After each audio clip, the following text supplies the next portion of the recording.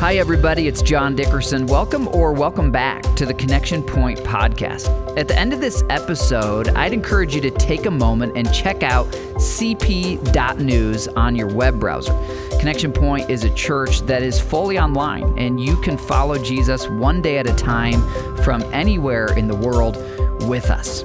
Well, I pray this message inspires you and challenges you today to take your next step in your faith journey. Enjoy.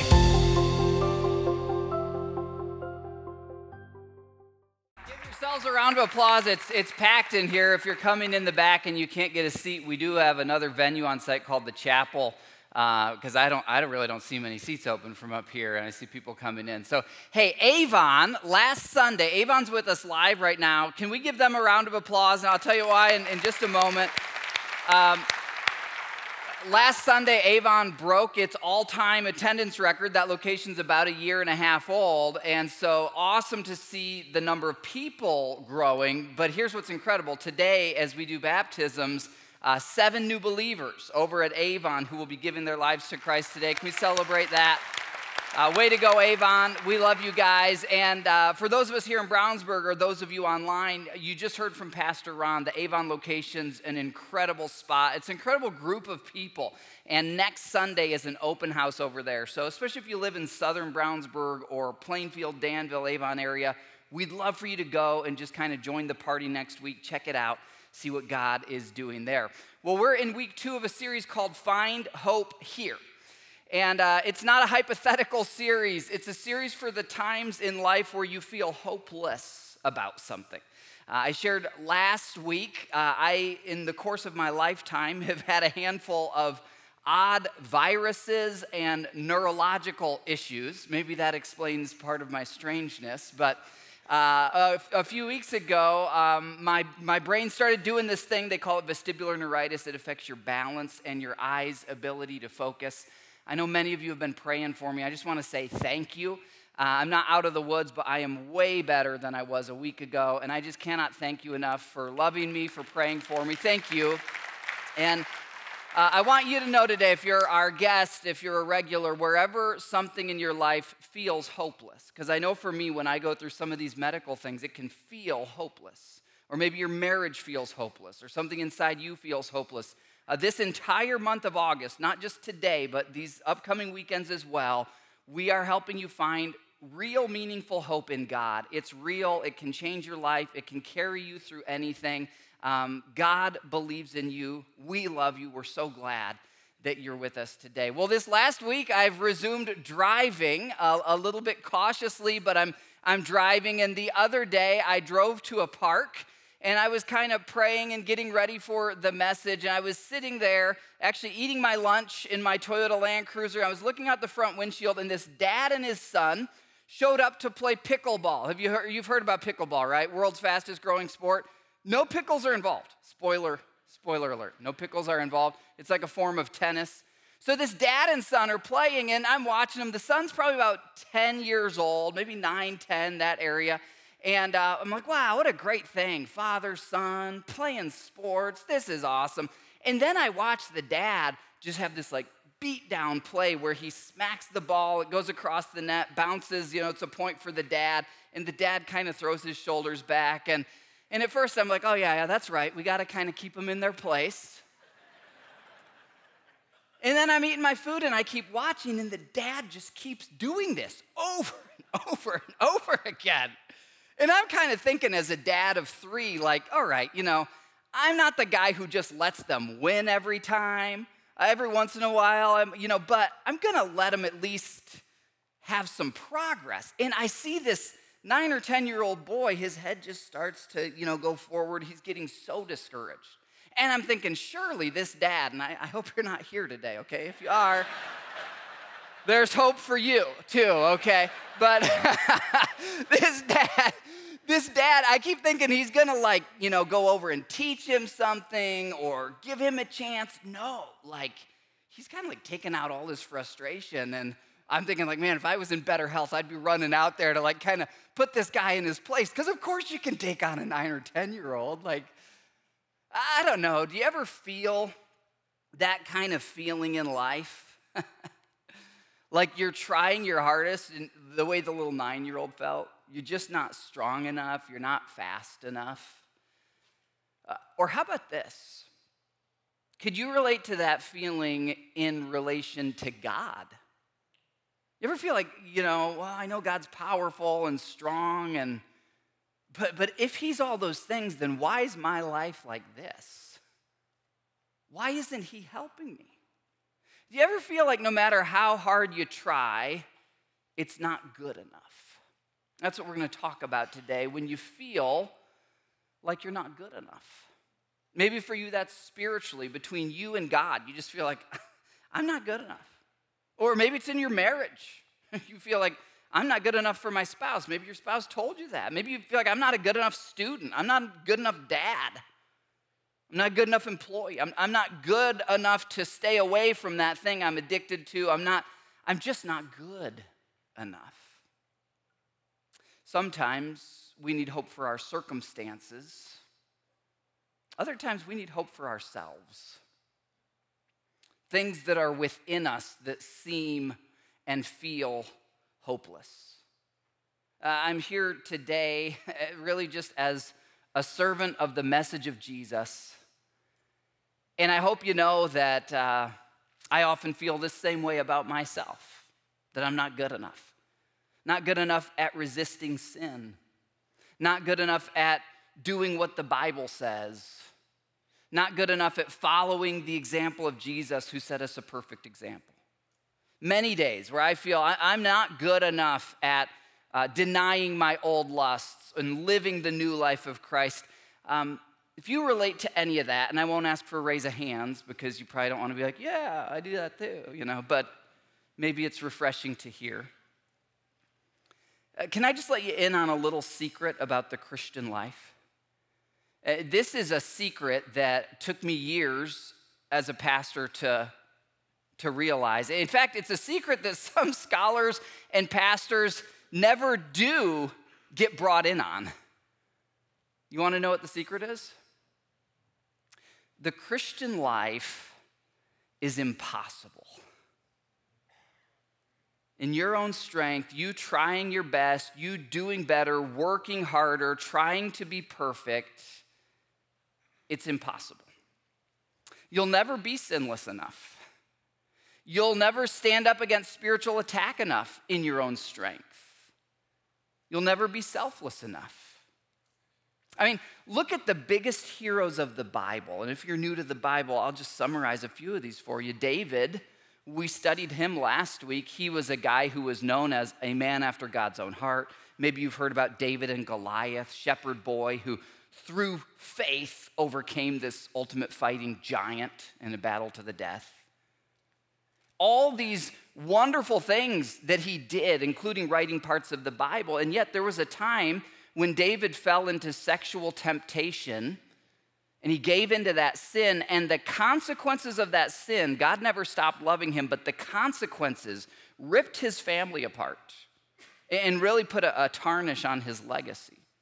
Or how about Noah? You've heard of Noah. God warns Noah that a flood is coming because people are literally killing each other and abusing each other. The world has kind of gone to hell. And God says, Noah, I'm going to start over. You're the righteous one that I can find, so build an ark. Noah, by faith, does all these great things. And then finally, after the flood is over, what happens?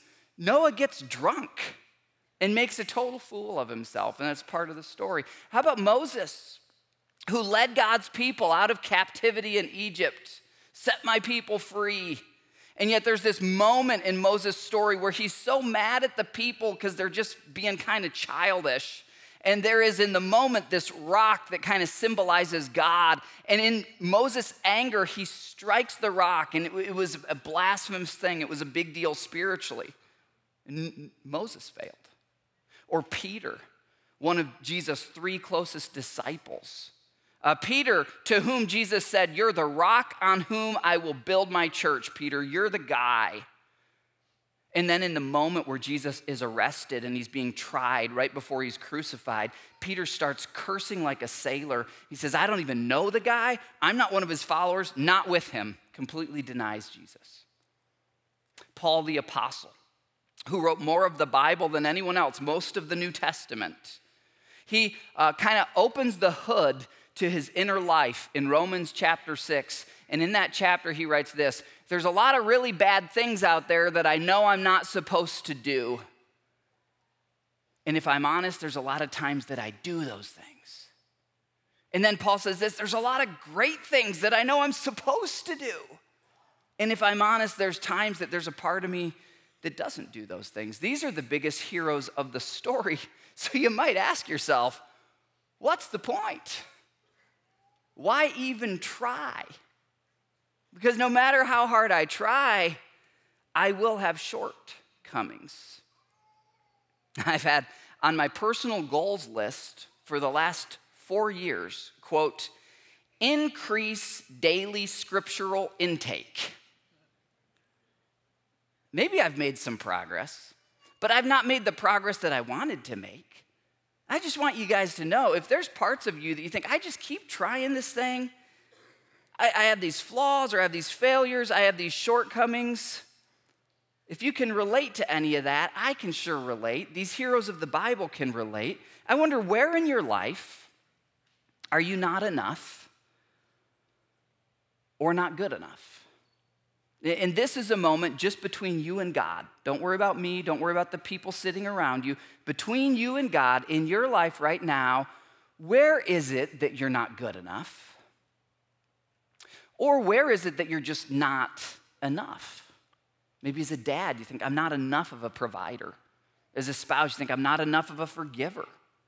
As a student, you think, I needed the scholarship and I did everything I could and I couldn't get the scholarship, or I didn't get accepted to the school I wanted. I'm just not enough. I didn't make the team.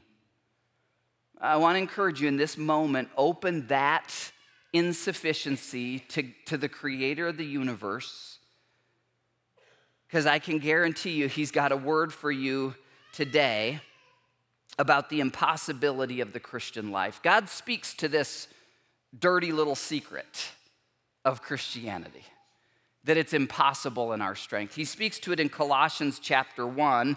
In fact, Paul's writing, the very guy who said the things I don't want to do, I do, and the things I know I should do, I don't do. Here's what Paul says in Colossians 1, verse 25. He says, God has given me the responsibility of serving his church. Now, his church in the Bible is never a building, it's the people. It's what you're experiencing right now, the gathering of Jesus followers. And Paul says, here's my responsibility. It's to proclaim to you God's entire message. The whole of Scripture from Genesis to Revelation, not just the parts that feel good, not just the motivational, inspirational parts, but all of it, including this reality that there's going to be days where you come up short. There's going to be days where you disappoint yourself. And within it, Paul says this, here comes the dirty little secret, verse 26. This message was kept secret. It's the Greek word mysterion. It's where we get our word mystery. There's this divine mystery about you and God. And Paul says this has been kept secret for hundreds of years, for centuries, for generations past. This is a secret that Moses and Noah and those guys we learned about, they didn't know this secret that God revealed through the life of Christ and has now been revealed to us. And this is such an important secret for the Christian life. Here it is, verse 27. This is the secret. Christ lives in you. 4 little words that if you will believe them, if you will receive them, if you invite Christ to be your Savior and forgive your sins, they will change your life. And it's easy to miss the profound significance of these 4 little words because this is Almighty God who spoke planets into existence, who can, at a move of his fingers or a move of his mind, shift oceans and nations and continents. This Almighty God, all of the Old Testament leading up to Jesus, he doesn't ever live in his people. After Jesus rises from the dead, He tells his followers, my Holy Spirit will descend upon you, and the very Spirit of God will now live within you. And you, little motley crew of messed up, broken people, will change the course of human history. And it has happened. That prediction of Jesus 2,000 years ago has come true. It's now the largest movement in human history. But I want to personalize this for you. This is so unique. You look at other world religions, Islam, Hinduism, Buddhism, they don't teach that Allah or whoever their God is will ever come and indwell you, habitate within you, reside in you, meaning that wherever you're insufficient, wherever there are holes and gaps in yourself, his light and life can shine through where you lack. And where you're not good enough, he makes up for it. And we don't have the strength to do what's right. He within you has the strength to do what's right. And at first, it might sound like mental jujitsu. It might sound like wishful thinking. It would be wishful thinking if it wasn't a spiritual and literal reality that when you ask Jesus to forgive your sins, Almighty God comes to habitate within you. And then for the rest of your life on earth, it is a learning experience to learn to unleash and really surrender so that he can make up for all the gaps in you. You can literally translate part of this verse this way: the hope of glory is Christ in you. And this changes everything, because now when I'm struggling with sin, my hope isn't that I have a little more willpower, that I do a little bit better, that I be a little bit more righteous. My hope is this: one, that sin has already been paid for. Two, the very person, the only being in the universe who could defeat that sin has defeated it, lives within me, and if I'll surrender to him, that sin is already defeated. And you start to believe that and pray that and live that, and the very things that you couldn't stop doing on your own, he starts to empower you to stop doing. And the very things that you knew you should be doing as a dad or in other areas of life, he starts to, as you pray and you ask him, Lord, make me the man you want me to be. Make me the woman you want me to be. Make me the child of God. I surrender to you in me the hope of glory. And so this is so real for your shortcomings and mine, that when you surrender to this, your failures no longer define you. Your shortcomings are no longer your ceiling in life. Your future status, that you're a co-champion with Christ in heaven who's defeated sin and death, starts to define your present reality. And you know that that is secure and sure for you no matter what, because of the work of Jesus.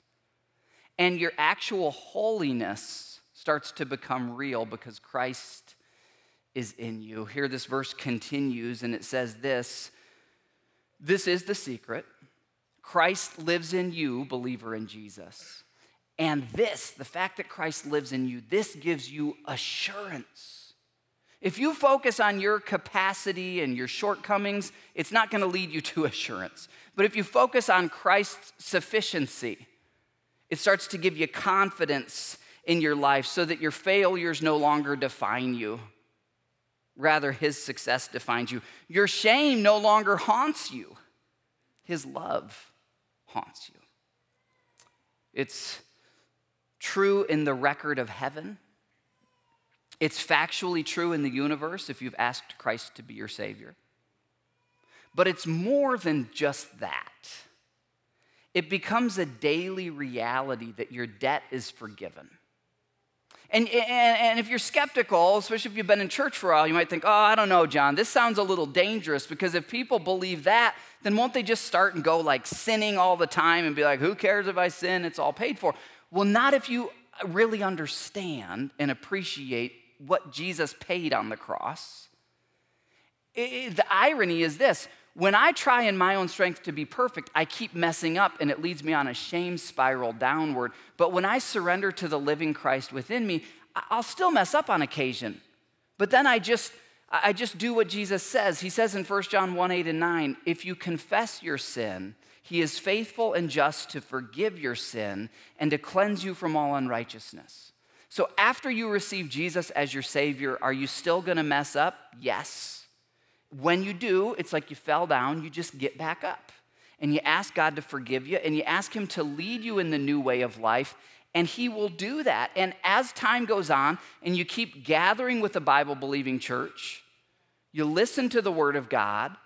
When you fall short, you confess it. You ask God to help you with your weaknesses. That negative spiral of shame downward because you're focusing on your insufficiency turns into an upward spiral that you're focused on Christ's sufficiency, his forgiveness, what he says about you. You could put it this way. Here's God's secret to a hopeful life. You don't have to be good enough. Big sigh. Insert big sigh. You don't have to be strong enough. You only need Christ in you, the hope of glory. And by the way, he's the only thing in the universe that can do this for you.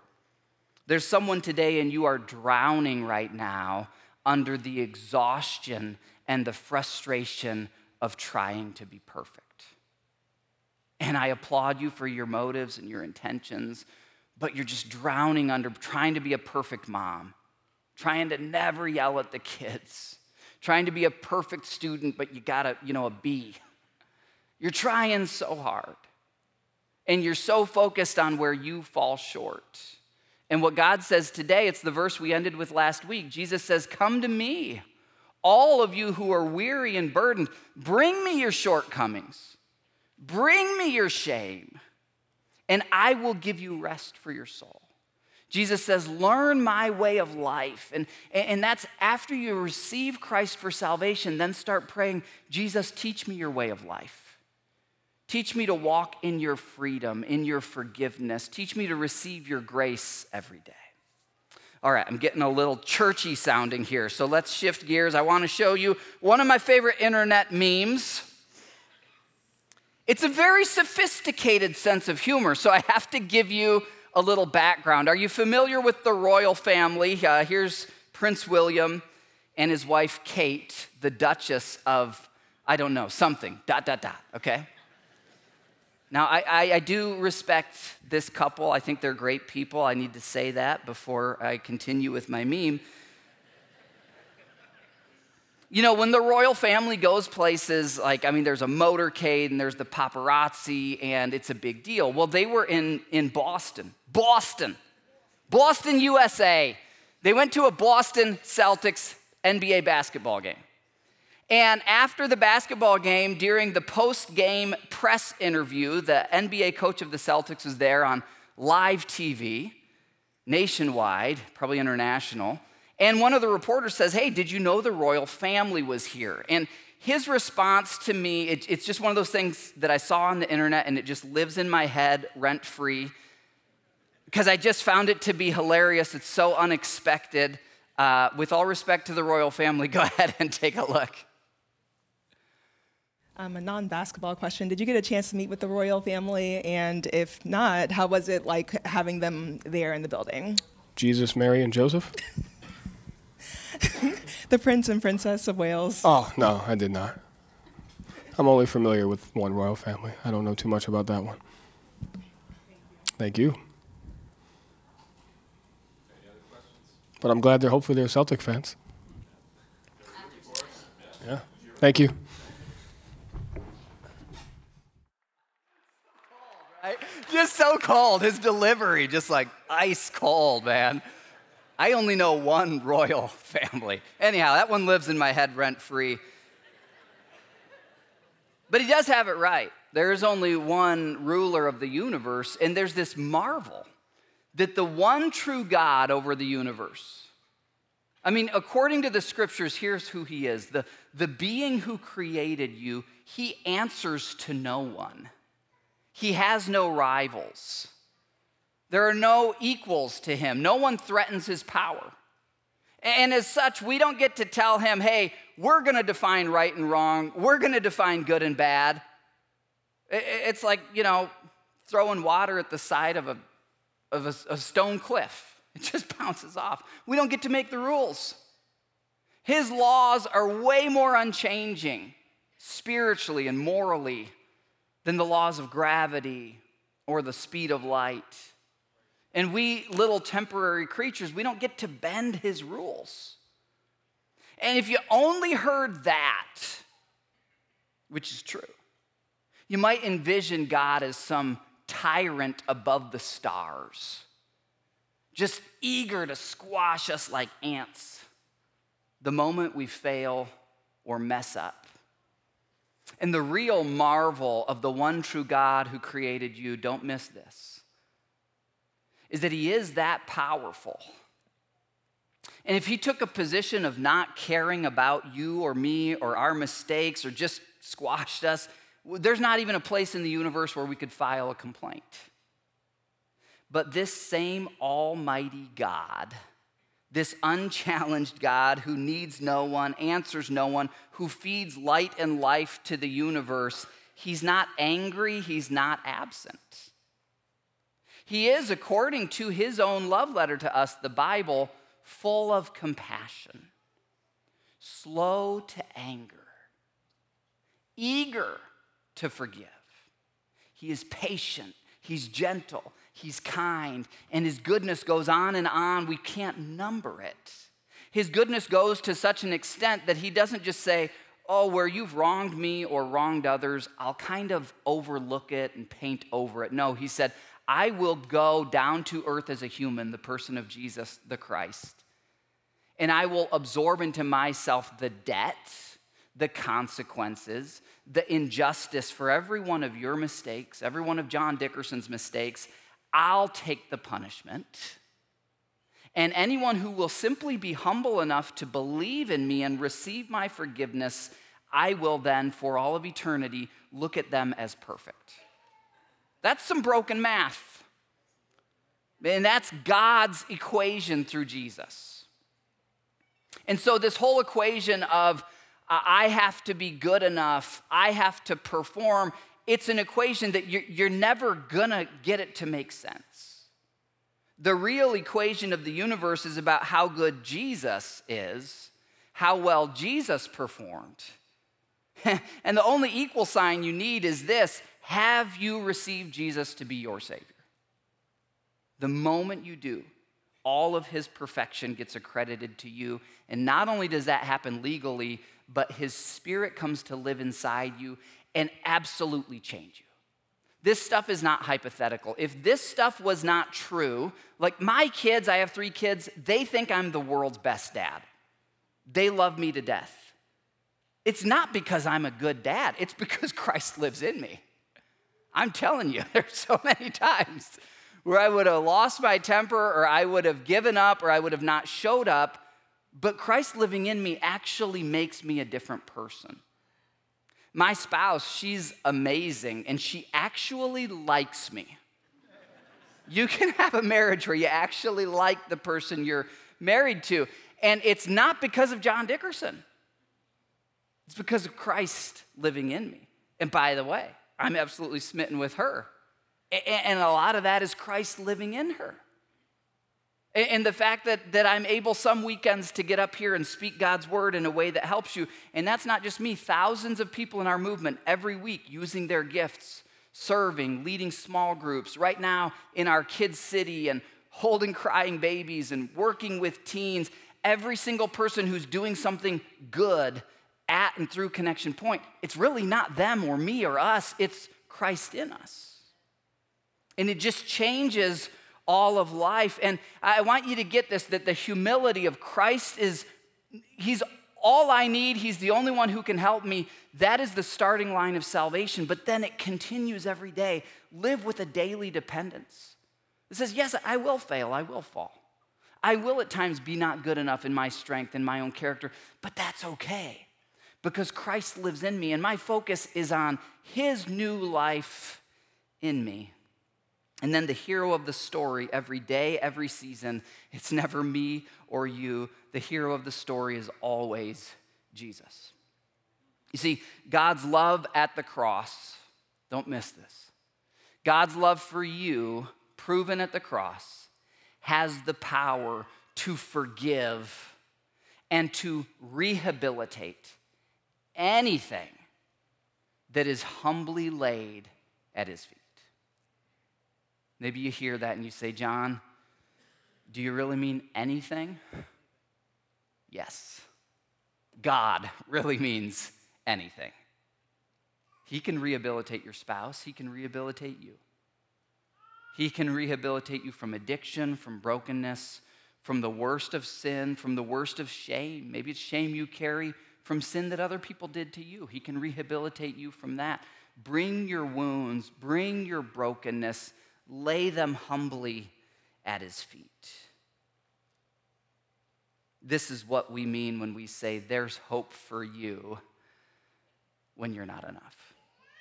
I hope it's starting to make sense. I get passionate about this.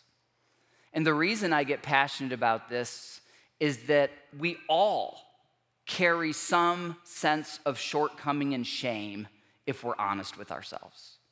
I mean, unless you're a complete narcissist, there's something in you that you know there's times you fall short. There's times that you wronged that person. They helped you so much, and then the way you treated them wasn't right. The list goes on. We all have these shortcomings. And there's something in us that knows I need some kind of relief mechanism. I need some kind of pressure outlet for this sense of shame and shortcoming that I carry. And the reality is there's no other relief mechanism in all of the universe that can do for you what Christ in you can do.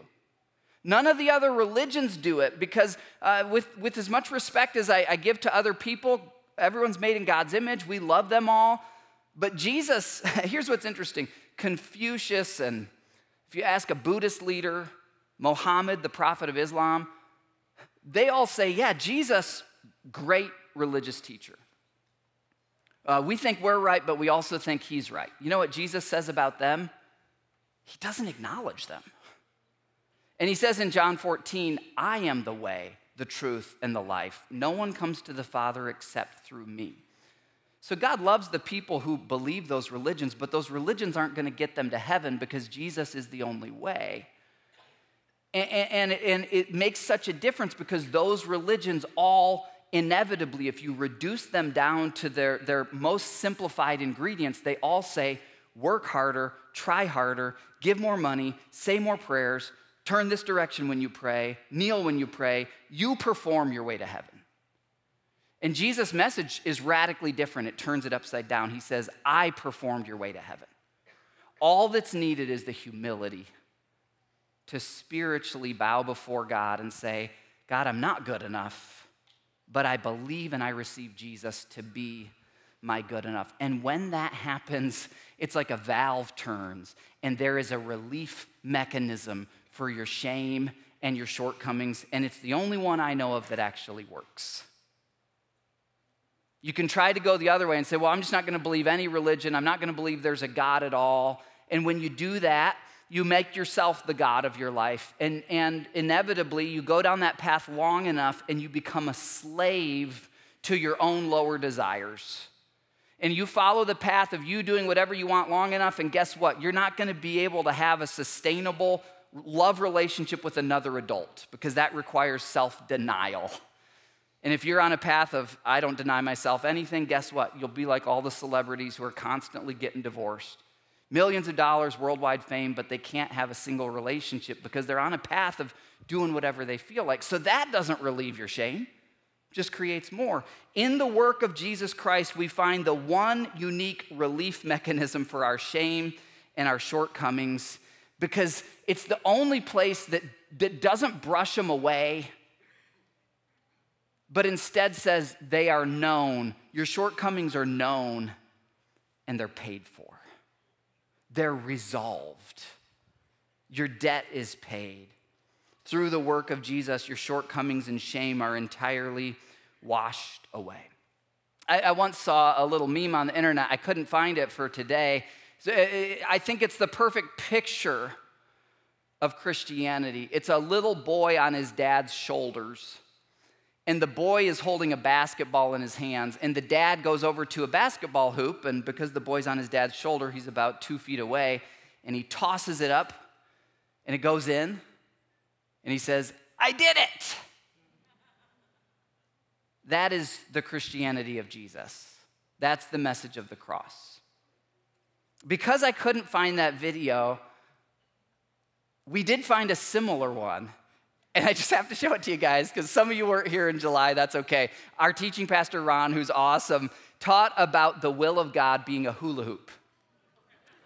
So when I saw this one, I had to show you, because this really, when you understand Christ is living in you, he's the hope of glory, this is what the Christian life can look like. Feel free to chuckle as you take a look.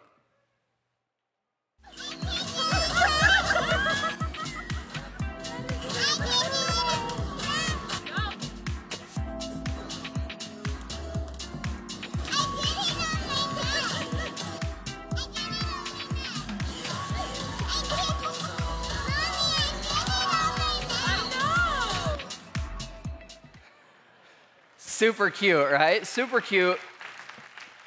I want to give you a visual contrast. So I want you to imagine that little girl, really not tall enough to hula hoop yet. I want you to imagine instead she keeps grabbing it from her dad and she keeps trying. Is she going to be as happy? That's how some of you walked in here today, right? That's how I walk in here many days. It's not by our might. It's not by our power. It's not by our perfection.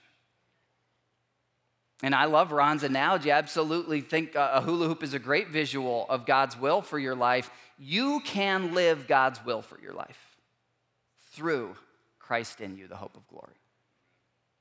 You can have your best marriage, be the best version of yourself, be the best employee or business owner that you could possibly be by striving less and surrendering more.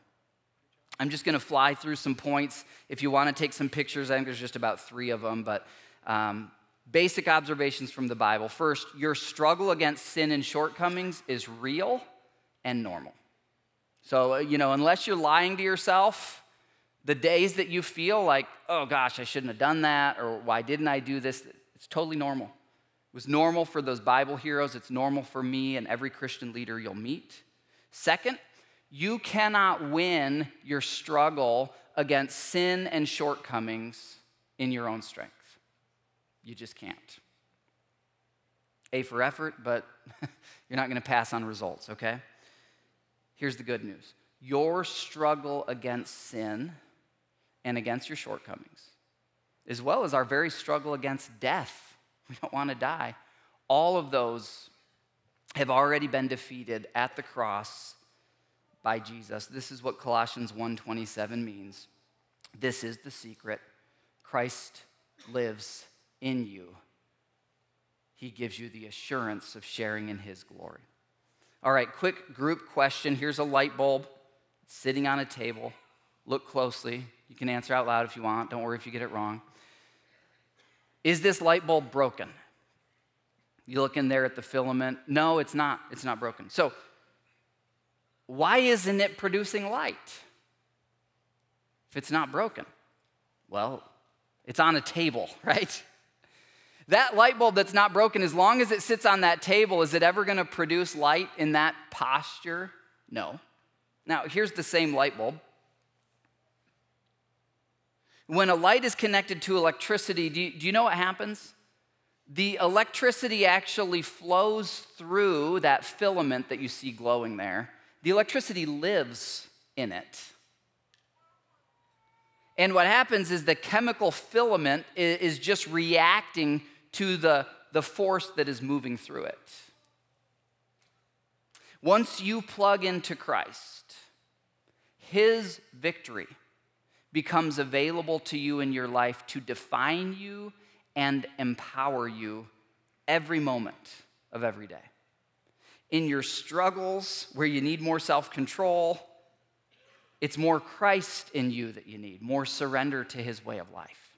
Here's that same light now really beaming. And if you ever use a dimmer switch, some dim up and down, some are a circle, and you can adjust how bright the light is, you know what you're doing? You're really just adjusting how much electricity is flowing through the light bulb. The more electricity, the brighter it gets. Invite Christ, not only to forgive your sins, but to live in you and then surrender to him in a way that turns the dimmer increasingly up, that more and more of his life is in you, and your life will start to shine in ways that if you're not connected to him, you just never can. A light bulb separated from electricity, it could sweat and muster up all the willpower. It's not going to shine. A life of being filled by God's favor rather than depleting yourself trying to find or earn it. So, what does this really look like? And for your hopeless situation or your shame or shortcoming, could this, what we're learning today, could it actually work for you? Because I'm guessing if you're anything like me, there's part of you that thinks, oh, cute, great, good for other people, but there's no way this could work for me and what I'm going through. And what if you could be guided through the hopeless thing in your life right now? What would that look like? Well, every year here at Connection Point, we see hundreds of people who surrender to Christ, invite him to live in them, and it literally changes their lives. I want to show you the story of two of them. Go ahead and take a look. I'm Kate Brown. And I'm Chad Brown. I started working for the railroad when I was 19 years old. I had 23 years on the railroad. Things started off kind of rocky in my career in the railroad. I started out as a conductor. When I became a new engineer in 2006, I'm going to Toledo, Ohio. I'm coming up to a signal that says I got to be at 30 miles an hour through a crossover. I'm coming up to the crossing. I see a car run the gates, and they got stuck on the track. I'm approaching them. We're so close that the driver I seen jump out of the door. He got out, and I see the passenger's door's locked, and he's putting his shoulder up to it. And at that point, I see his face in the window, and it's just a face I had flashbacks about. It seemed like every 2 years I kept having a traumatic fatality incident. When the accident started happening, I looked to drugs and alcohol, so I just pass out. I would drink and use drugs, and that's how I coped with life. That's how I knew, as growing up, that's how I knew how to deal with things. Everything that he would experience with the fatalities, he never really wanted to talk about it. The word divorce actually came up a lot. It was almost kind of like we would use that term loosely to where it didn't even have meaning anymore. When I can't get anything out of him, it was just really hard to have that type of relationship and that partner that I was needing. It was just really hard to see, I felt helpless. I couldn't do anything to help with his addiction. It didn't matter that we were a family, that we had kids. It was just, that was his way of coping the best that he could. And I kind of understood that at the same time, just because I know that the railroad life is hard. I just think I was depressed a lot. So much depression, so much alone, I guess. That's just feeling like alone, just feeling like these thoughts are all bad. And I'm like, why am I thinking this stuff? I shouldn't be thinking this way. This isn't the way to go. It's just that feel of hopelessness. Like there was no hope. I believed in Jesus, but I didn't know Jesus. I didn't understand faith. I just didn't understand it. I think I felt most hopeless when I got pulled out of service. There at that point, as a man, as a provider, I didn't know what I was gonna do. I had God in my mind, but I wasn't at the point yet where he's performed these miracles to where I really got my faith. I didn't know if I should go get another job. I didn't know if I should try to just go back to the railroad and just deal with what I'm dealing with and just go back to coping. I didn't know, so that's where I left all my faith into God to kind of guide me where I need to go. We knew Ben and Julie Metcalf, and that's how we got connected with Connection Point. They asked us to go to church one day, and we went. Thinking about God and just in service, just talking with him, just being real with myself, just kind of sitting there praying, saying, God, these are my problems. I need help. I don't know where to go in life. Now I don't know what to do. I don't have a job right now. After service, they asked people to come down and pray.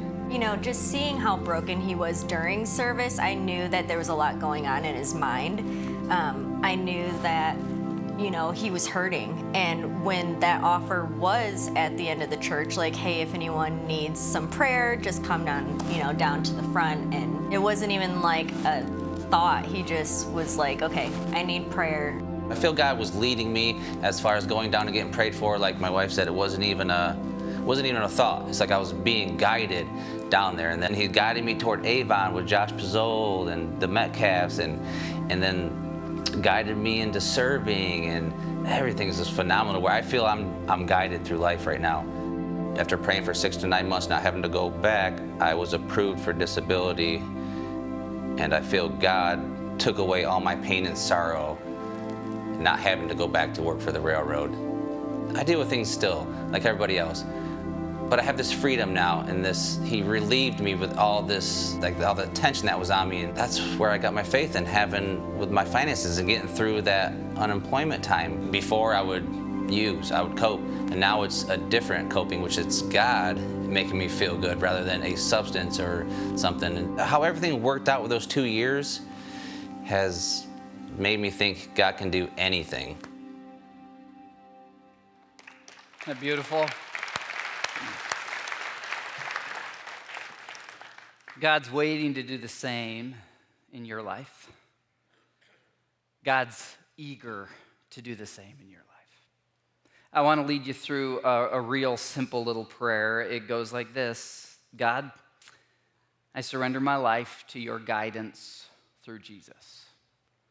If you're ready to stop coping with your shortcomings and shame and all the other ways, if you're ready to open the one relief mechanism of the universe that works, surrender to Jesus. If you're choosing that today, maybe for the first time, or maybe as a believer who has received forgiveness, but you've been struggling under the weight of your own imperfection, I want to invite you to say that out loud with me.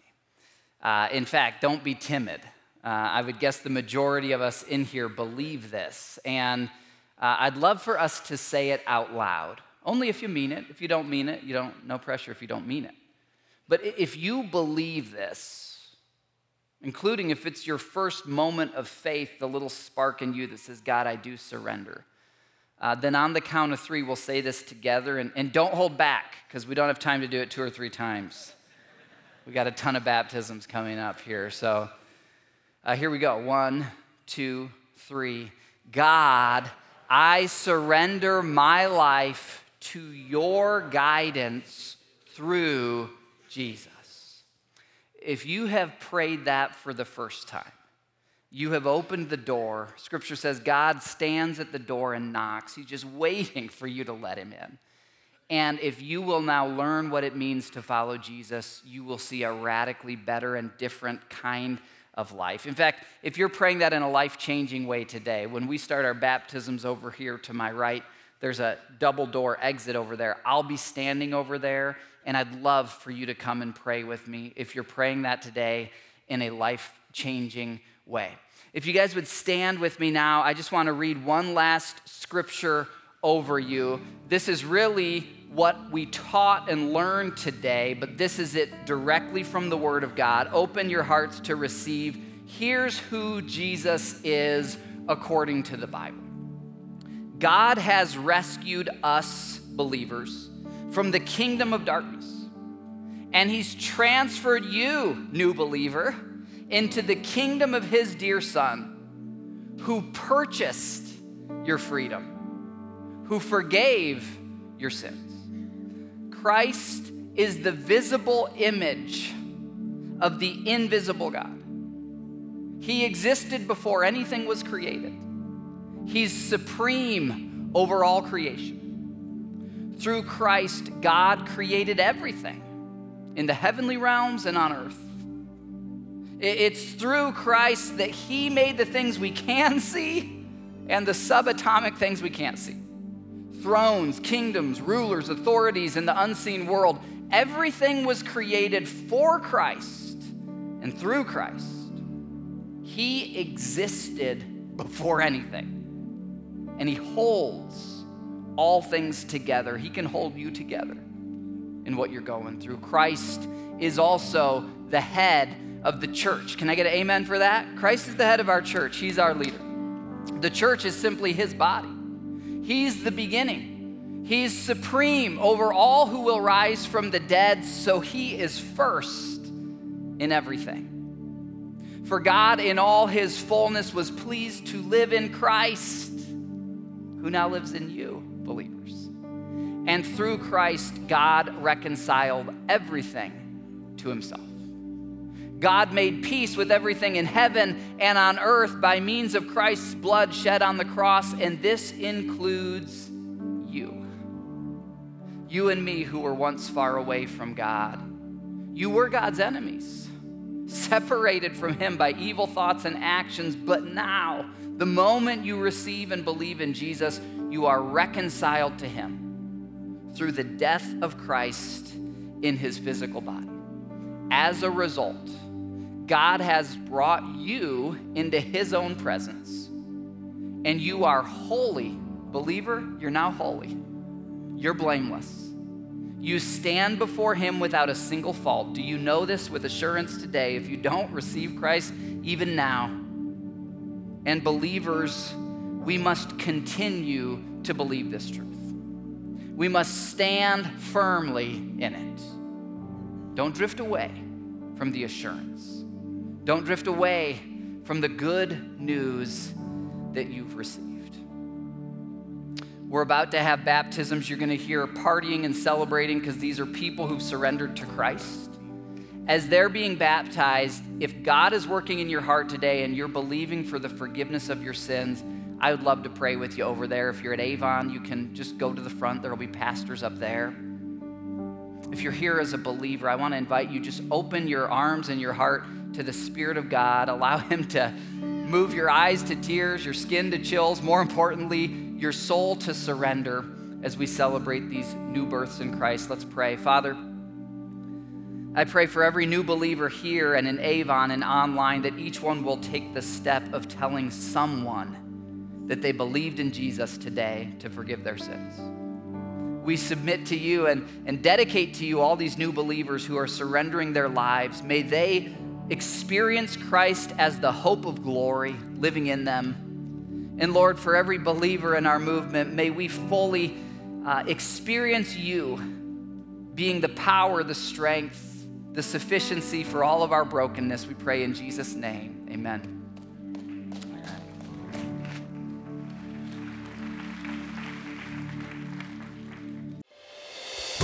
Well, if today's episode encouraged you or helped you in any way, we would invite you to keep following Jesus with us. We send out a daily video text devotional. You can receive that, and you can learn how to gather with us online or in person for our weekend services. All of that is available over at cp.news. That's the letter C, the letter P.news on your phone or desktop or tablet browser. Thanks again for joining us, and please join me again next week for the Connection Point podcast.